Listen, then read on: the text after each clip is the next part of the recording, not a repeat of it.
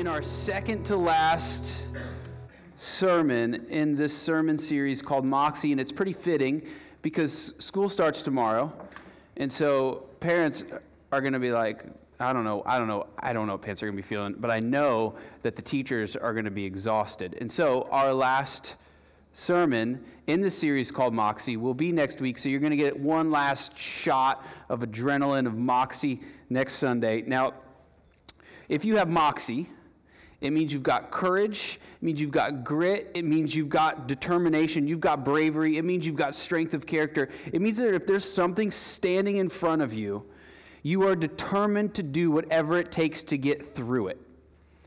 However, we're talking about not just Moxie, but Christian Moxie, and if you have Christian Moxie, it means that on top of all those things, you have a peace that this world looks at and does not understand at all. You have a joy that is unshakable, and you have found the secret to having contentment. And that's what we talked about last week, the secret to having contentment. And how do we get it? Why? If we don't have it, it's going to ruin our lives. And so today we're going to keep this contentment train rolling, and we're going to keep it going. And here's what we're going to see. Don't look at my daughter. Look at me. Here's what we're going to see. A life. She's always like competing. Anytime I'm talking, she's like trying to get. So here's what we're talking about today. If you're going to have a life that is well lived, you've got to find contentment. And if you don't find contentment, you will not have a life that you feel like is a well-lived life. And we all want a well-lived life. You know, professors sometimes will give students, I've heard of this project where they say, what do you want people to say about you at your funeral? And they'll make them write it out. And I think when we think about that for ourselves, we think, man, I want people to think of me as a fierce friend. I want people to think about me as someone who is loving. I want people to think about me as someone who is so determined to help people become who they need to become, that I was pushing through things for the sake of others, that my family knew without a doubt that I loved them, not just through my words, but through everything that I did for them. And we start thinking about this, and we rack up this list, and we're like, oh man, like, I don't know if I'm really pulling that off. I don't know if I'm really living the life that matches up with what I want to be said about me at my funeral. And this whole series has been about that, by the way, of us becoming who we're made to become. That's a person of Moxie. And today what we're going to find out is that Moxie has a scent to it. So I got my Moxie Cola here. Oh.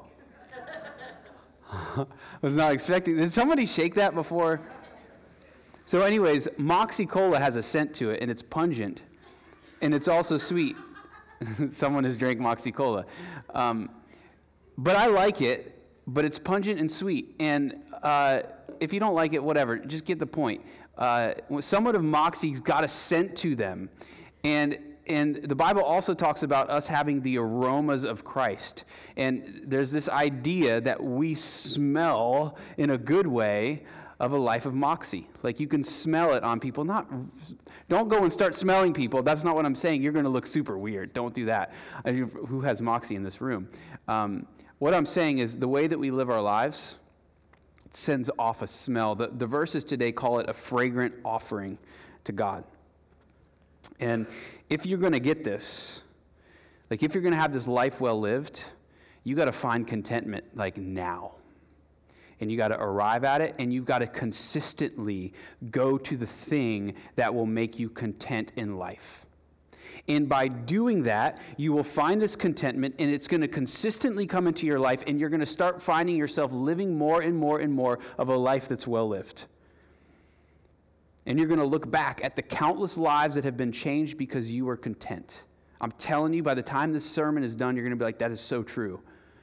So, here's our verses. We want to all get to this contentment so we can have lives that are well lived. So, Philippians 4, verses 12 through 19. I know what it is to be in need, and I know what it is to have plenty. I've learned the secret of becoming content in any and every situation, whether well-fed or hungry, whether in plenty or in want. I can do everything through him who gives me strength. Yet it was good of you to share in my troubles. Moreover, as you Philippians know, in the early days of your acquaintance with the gospel, when I set out from Macedonia, not one church shared with me in the matter of giving and receiving except for you. For even when I was in Thessalonica, you sent me aid again and again when I was in need. Not that I am looking for a gift, but I am looking for what may be credited to your account. I have received full payment and even more. I am amply supplied now that I have received from Epaphroditus the gift you sent. They are a fragrant offering, an acceptable sacrifice, pleasing to God, and my God will meet all your needs according to the glorious riches in Christ Jesus. All right, so let me give you just a crash course of contentment. If you're content, it means you have these desires and wants and needs that have been satisfied. And what's going on as Paul is writing this is there's a hot debate going down between these two groups of people. One group have a weird name, the Epicureans. The other group you might recognize more is the Stoics. And so here's the argument. So the Epicureans are saying, you know what? And they're all trying to find contentment. They're trying to figure out, are the Epicureans right? Are the Stoics right? Who's going to find contentment? And so the Epicureans say this: if you want to be content in life, you got to seek pleasure. Seek it with all your might. Whatever your desires are, seek to indulge in those desires. And as those desires, you indulge in them, you're going to find satisfaction and you're going to be content. And the Stoics are like, what, are you crazy? That's going to lead to a completely reckless life. You're going to be doing all this crazy stuff and you're going to be destroying the lives of people around you. And they say the key is to live a moral life. And they say the way to do that is to turn your desires way down.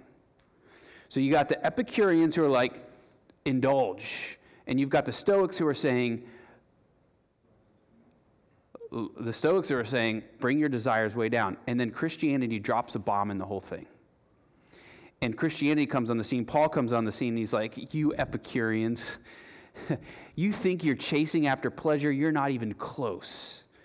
Paul's like, turn your desire seeking for pleasure up to 10 because you're at like level 5. And he says, so what you got to do is if you turn that level all the way up to 10, what you're going to do is you're going to run right past the pleasures of this world. You're going to run right past the brothels, right past alcohol, right past drugs, right past whatever it is that you're seeking, and you're going to run right into the arms of Christ. And finally, you're going to find the satisfaction and want and desires met in him, and you will now be content. So that's what Christianity says to the Epicurean. To the Stoic, Christianity says, now look, don't turn your desires down, turn them up. And then once your desires are satisfied, guess what happens? You're content. And guess what that means now? You have self-control. Because there's nothing that you want that you don't already have in Christ. So you're satisfied and you're good and you can live a moral, self-controlled life, because the reason we aren't living self-controlled lives is because we're searching for something we don't have. We want something and we can't find it. And so we start doing all this crazy stuff trying to find what we want. And it leads to a reckless life. It leads to a life that's not well lived. It leads to a stinky life, you might say, versus an aroma that is pleasing to God. In other words, the reason people live a destructive life is because they want something and they don't have it. And they search for it in all the wrong places. And that's why they're frustrated, that's why they're reckless, and that's why they're depressed. See, if you aren't satisfied and content, you'll do whatever it takes to find it. You know it, like you can feel it, like there's a desperation inside of you to find the contentment that you long for, to have these wants satisfied, to have these desires finally finally. So what do? Do you turn them up? Do you turn them down? And say, turn them up, run to Christ, and you'll find satisfaction in him. Now, the problem is we don't really believe that's true, but that's another matter. We'll get to that. So this is all happening, and you aren't satisfied, and so you find yourself lying to get something you want, cheating to get what you want, stealing to get what you want. You find yourself trying to find your desires met through drugs, through sex, through alcohol. And see, the thing about alcohol is a depressant. And so it's depressing your reality. So if you aren't content, you drink, you forget about your discontentment. And here's what ends up happening. In the long run, if you aren't content, you live a stinky, smelly life. And you know it, but there's nothing you can do about it because you're desperately searching for satisfaction and you're looking all over the place. But you can't do anything. Like you're realizing, oh man, I shouldn't do this. So here's how this goes down. If you aren't happy with your spouse, maybe you turn to drinking. Or if you aren't happy with your spouse, you have probably a long conversation that needs to happen. Maybe you guys just need to have a little bit of an argument. Maybe you need to talk some stuff out. But guess what? You're exhausted because you are chasing satisfaction. You're chasing your desires. You're chasing your wants, and you're not feeling satisfied. And so you spend your whole entire day chasing after something, not getting any satisfaction and contentment. So that means you do not have any energy to go have that conversation. And so you ignore it. And you're slowly drifting apart more and more and more because you don't have the energy to have the conversation. Or maybe it's this, maybe you're a dad and you're at work, you're working your butt off. And you're partly working your butt off because you're trying to find satisfaction at work, and you're trying to find contentment at work, and you're trying to just achieve some level of whatever. And so you get home, and you're exhausted because you're trying to get contentment, and it's not working. And so you arrive at the door, and you open up the door, and your kids are screaming, and it's crazy madhouse in there, and you're like, oh. So you walk in, and you're like to your wife, like, oh, I just had such a hard day. Like, you're not going to believe. Meanwhile, she's like, are you kidding me? Have you been here? I've been home all summer with the kids. Like, don't even know what I'm experiencing? And so it becomes this battle of who has the more discontented life. Which one is going to win this argument of who's, it's like you start waterboarding each other of who is the most discontent. Meanwhile, Jesus is sitting there right in the room, like in the center of the room, shining as the light of the world, ready for you to go straight to him. But you're ignoring him. You're not going to him. And so you're just discontent with everything that's happening around you. And you're trying to, because really what each of you are trying to do is someone just wants to sit on the couch and turn on the TV and just do nothing. So you're fighting for it because both are discontent. Or maybe you're a young buck. Maybe you're high school, middle school, a little younger, and you just want to be popular. Or maybe this is your kid. And you feel like, man, if I could just get popular, then I'm going to feel content. I'm going to feel satisfied. And so you're chasing that. And you're doing things, or you're watching your kids do things that they wouldn't normally do. But what they're thinking is, I just want to get popular. And if I could just get popular. And what parents a lot of times will say, oh man, I just need to give them a good dose of God. I'm just going to bring them to the church. I want them to feel like God's watching them so they're terrified, and then they'll start being good. And what really needs to happen is they need to see that God can satisfy them.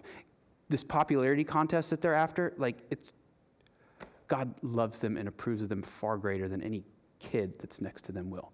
And that's what they need to know. And that's what you've got to tell them. But we got to all just go to God for contentment. But we don't. And so it just kind of continues to spiral. In the end, what ends up happening, practically speaking, is we need something greater than what we're chasing. We need Christ. And one of the most practical things that you can do is go to Christ. There's nothing more practical. You're like, give me something practical, David. Go to Christ. Go to him. I don't know how to go to him. Just go anyways. Well, what do I do when I go to him? I don't know. Just go to him and you figure it out from there. Or talk to somebody about it. Or, let's meet up. We'll talk about it. But just go to Christ. Just start doing that. So the Epicureans, here's what they would say. There's no God. And because there's no God, you'll never find pleasure in him. So find pleasure in this world. In a sense, they're making the things of the world God to find pleasure in. And you do this, and you're not content, so here's what happens. You start changing everything. You try this out, man, this is working. Nope, this isn't working. Good try, let me try this out. And you're doing all of this different stuff in your life, trying to figure out what's going to make you content, and it's not working.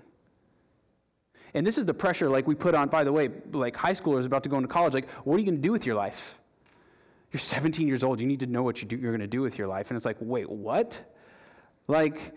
You're telling them to find the thing that's going to make them the most content as their job right now at 17 years old. That's impossible. Just tell them to go to Christ first. So, you end up ruining your life. Or here's what happens. You become very cynical. Because, I don't know if any of you are cynical, but here's what it looks like if you are. You're chasing after something and you're not getting what you want. So you become cynical because the world's not giving you what you want and what you need. And so you're like, oh, you're shaking your fist at the world. And then someone younger comes along and they're super excited, like they're ready to change the world. And then you just start laughing at them. Like, you'll learn when you get older, you young person who doesn't know anything. Just wait. You'll be cynical one day just like me. And you're crushing their dreams because you're so discontent because you're not going to the only one who's going to give you contentment. Or you went to people to give you contentment. They let you down. You went to your job let you down. Your spouse let you down. Your kids let you down. Your friends let you down. They're always going to let you down because they're not meant to give you contentment. It will continue to happen over and over and over again because you're asking them to do the thing that God is meant to do in your life. And then in the end, what you do is you end up just being like, I give up. And you just give up on all these desires and all these wants, and you just bring them way down, and now you went from being an Epicurean to being a Stoic. And what's so fascinating is the Epicureans and the Stoics are like arguing about which one is right, but what the Epicureans don't realize is that eventually they're going to have to bring their wants and desires down, or else they're going to go crazy in this life. All right. That is why verse 19 says, turn your desires way up and experience all of your needs met in Christ. Now, does that sound crazy? Look, here's what the verse says. My God will meet all of your needs according to the riches of his glory in Christ Jesus. So these verses, here's what they're doing. There's a progression happening. So Paul's taking them from a very material way of thinking, and he's moving them and pointing to how the spiritual has affected the material world. So he's taking these Philippians, and here's what the Philippians have done. He's in jail. They're sending help for him. They're sending here, we're going to help you while you're in jail. Here's all the stuff that you might need while you're in jail. But here's what also the Philippians have done. Philippians have become famous among the other churches, especially those in Macedonia, because they have given, this is a poor church, and they have given Paul, this church has given Paul all of the resources he needs to go and expand the good news of Jesus Christ.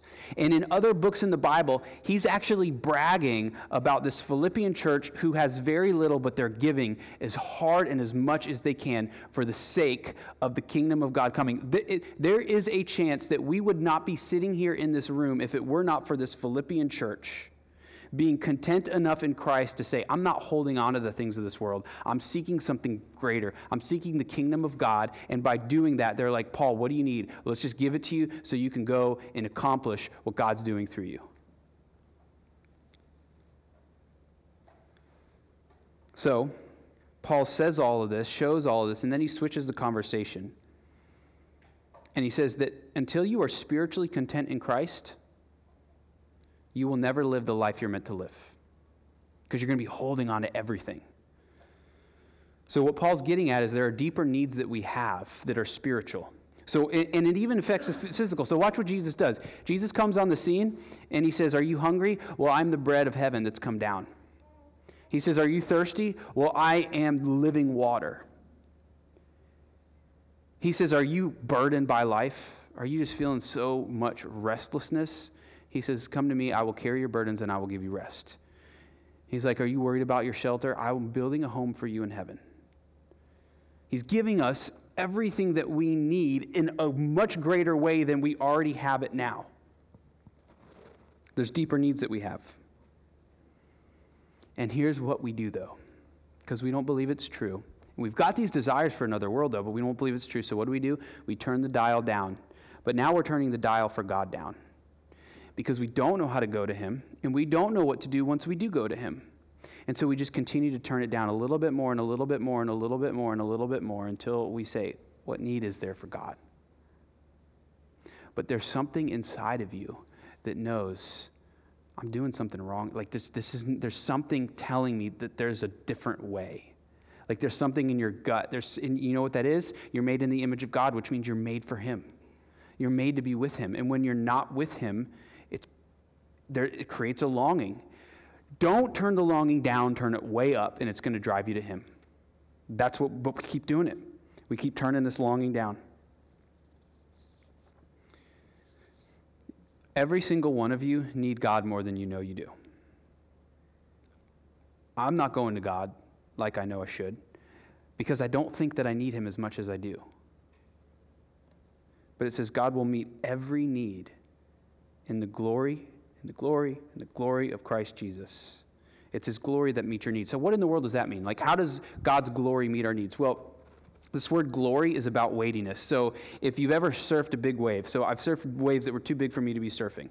And when you fall, you become very aware that this wave is way weightier than me. It's way more glorious than me. It like takes you down and it keeps you under a scary long time. But if there was a huge rock right where that wave was crashing, the sea would part. The wave would be moved around the rock because the rock is more glorious. The rock is weightier. So here's what we're doing. We're like in that wave and we hit, we've lost our board or whatever. We see a little stick floating around. And so we grab the stick, like, okay, this is going to keep me safe. This is going to make me content. And there's this raging sea and we're swimming around holding on to this little tiny stick thinking, all right, this is my hope. Like I'm hoping in this and it doesn't work. And we see another stick and we keep grabbing this other stick. We're like, oh, there's another stick and nothing's working. All the while there's this rock sitting here that we just need to climb up, but we're not doing it. And we're mad at God. And it's like there's stairs on this rock, and we could just climb up the stairs, but we don't do it. And it would keep us safe, but we don't do it. And we shake our fists at God, like, how could you do this to me? How could you leave me in these waters? How could you let me be where I am today? All the while, there are stairs leading right up to the rock that leads you to safety, leads you to contentment. But you're not going up the stairs. See, this becomes a faith issue.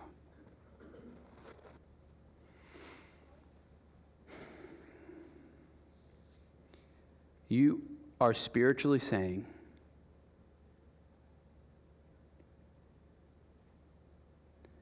I want the world to know. Here's what he's saying. Here's what Paul's saying. There's no amount of money that's going to quench your hunger. There's no job that's going to quench your thirst. There's no person that's going to give you what you need. Christ is the only one. And sure, love can satisfy more than money. That is true. But I want to throw this out there. Could it be that the love relationships we have here are really here to point us to something greater? Now, I know this is going to make you squirm a little bit, but just hold on. Could it be, because look at the way God is described in the Bible. He's our Father. Jesus dies on the cross to make God our Father. Jesus is called our brother. He's also called our groom. The church is called the bride of Christ. He's called our friend. So we've got all of these love relationships that we're experiencing here, and then the Bible's taking those experiences and pointing up to God, saying, here's the ultimate version of that. And so instead of us thinking like, why is this saying that God is our Father? Why is this saying that God is our friend? Let's just say that what it is, it's telling you that God is the greatest friend you will ever have. God is the greatest father you will ever have. God is the greatest spouse you will ever have. So go to him, and you will find contentment in him. And then you're not going to put so much pressure on all these other relationships for them to give you contentment because you have God giving all of it to you. And so you can rest.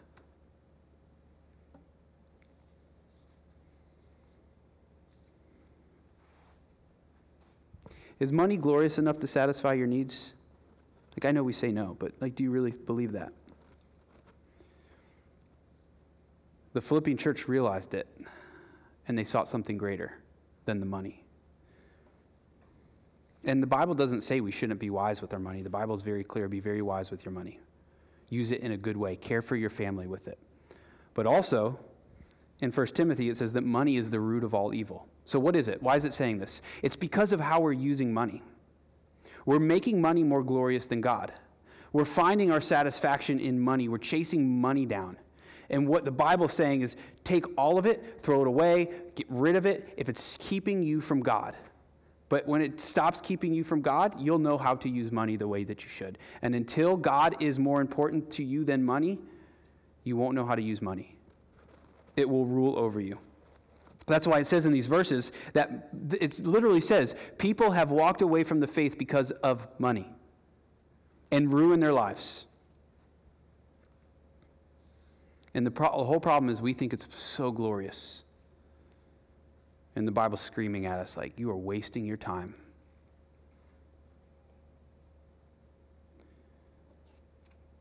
And so the Bible begins to scream at us. If you want to live a life that is well lived, you got to find contentment.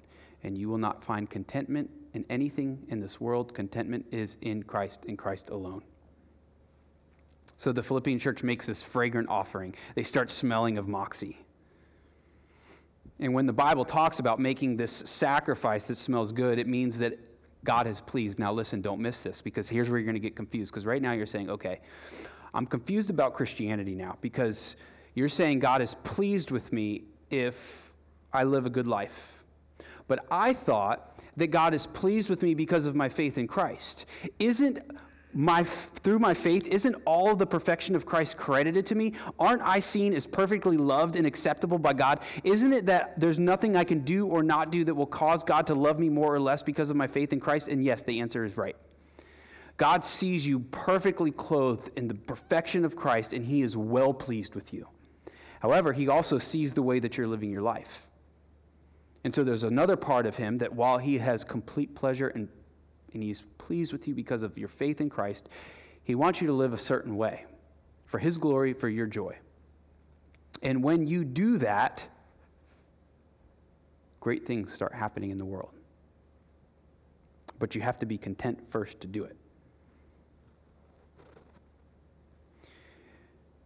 The Philippians did not respond by trying to earn God's acceptance. The Philippians responded with God's love and acceptance of them, and it gave them these desires to live the way that they were living. And the Philippian church changed the world because of it. Let me say it this way. If your desires are fully met in Christ, you will make sacrifices for him. And then, while it's called a sacrifice, it no longer feels like a sacrifice. Because what is happening? See, if you give something up, if you give something away, if you give your time towards loving someone, if you're showing someone mercy, if you're giving them forgiveness, like you're doing this, you're making a sacrifice, but at the same time, every single one of your needs have been met, so you're not losing anything. You have everything you could ever want in him, so now you're like, whatever. Like, I can share this with you now. I'm telling you, this changes everything. If you could see it this way. And then what happens is once you're content like that, you start thinking clearly. You start acting clearly. You start feeling clearly because everything in you has been now satisfied. You know, when we think crazy things, when we're acting crazy or we're doing something we know we shouldn't do or we're feeling something that we know doesn't make sense, it's because we're not content. And as soon as we become content, we become wiser. As soon as we become content, we become better friends, better spouses, because we don't need something from the people around us. And so not only is it that we're not making bad choices, well, let me say it this way. It's not only that we're missing opportunities, but we start to make bad choices, but we can't help it. So like the drug addict who's shooting up in the veins, but can't help it, because he just needs it, but he knows it's wrong. Or the person who's working way too much and knows they should leave and come home, but they can't help it. Or the person who loves their kids and their spouse more than God. You're like, oh man, is that wrong? Well, think about it. If you love your kids and your spouse more than God, you're going to them to give you what only God can give you. And then by doing that, you are suffocating them. You have all this weight put down on them because you're saying to them, be glorious enough to hold me up. And so they're like this rock trying to hold you up above the waves, but they're being drowned under the weight of you because you are so needy of them versus you have no need from them because God is your God and you are satisfied in him. That changes everything in our relationships. So here's what you have to get. Don't walk out these doors without getting this. You don't live a good life and get faith. You have faith, and it produces in you a good life. So faith, did you hear that? Faith equals contentment, which equals a good life. In fact, in order to really love people, you have to find contentment in Christ, and here's why.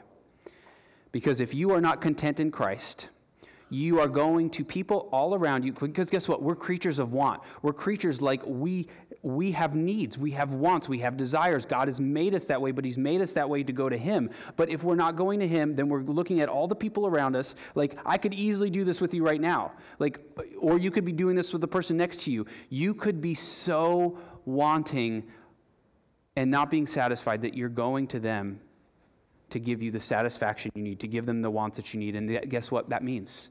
You can't give. And love is giving. And so that means you're not actually loving people because you don't have the ability to, because all you can think about is all of your wants and needs and satisfaction. God has wired you in such a way that it is impossible for you to love the way you're meant to love until you have received the love from him, because now you're satisfied and now you can love others. That's a bold claim, and it's a potentially offensive claim. I'm just telling you what the Bible's saying. And it seems right, and it makes sense. And when you go to others to find contentment, they will let you down. And then you know what happens? Friendships deteriorate from it. Because your expectations or their expectations of you are way too high, you're never going to meet them, and so the relationship crumbles.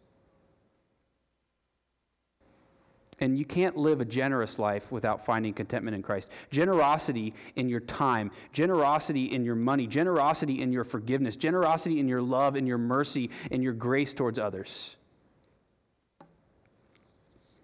Because you feel like if you lose it, you're going to lose contentment. So you hold on to your money, because if your money escapes you, then you feel like you've lost a bit of contentment. You hold on to your time. You know that feeling like, oh, I've wasted my time? Like, why do we feel that way? I think we feel that way because we feel like somehow we've lost some contentment in that. Somehow we've lost some satisfaction in that time that we could have used doing something else that would have satisfied us more.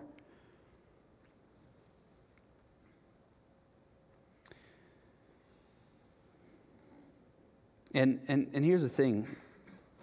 Like, if we're going to live a generous life without being content, what ends up happening is we just expect something in return from someone else. So we're not giving to just give. We're giving to give something in return, like an investment. That this is going to benefit me in the long run. I'll actually make more from this investment in this person. And that's not love. And so what this all comes down to is, until you receive the glory of God in the face of Jesus Christ, until you receive that, it is impossible for you to live a life that is well lived, because you are so needy. It's so hard to be gracious if you haven't received grace. It's so hard to be merciful if you haven't received mercy. It's so hard for you to love if you have not loved. I mean, there's examples of this over and over and over again in practical everyday living. Nothing in the world is going to make you feel more content than knowing that your sins are 100% fully, completely forgiven.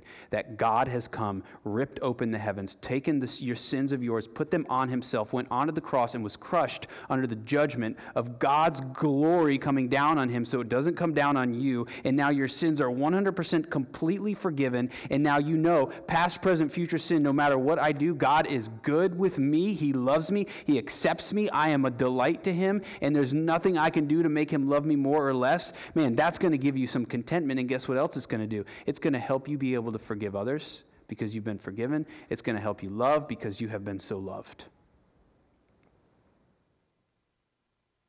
Nothing is going to make you love like seeing that. Seeing God come into death and die in death so that he could break you out of death so he could be with you forever.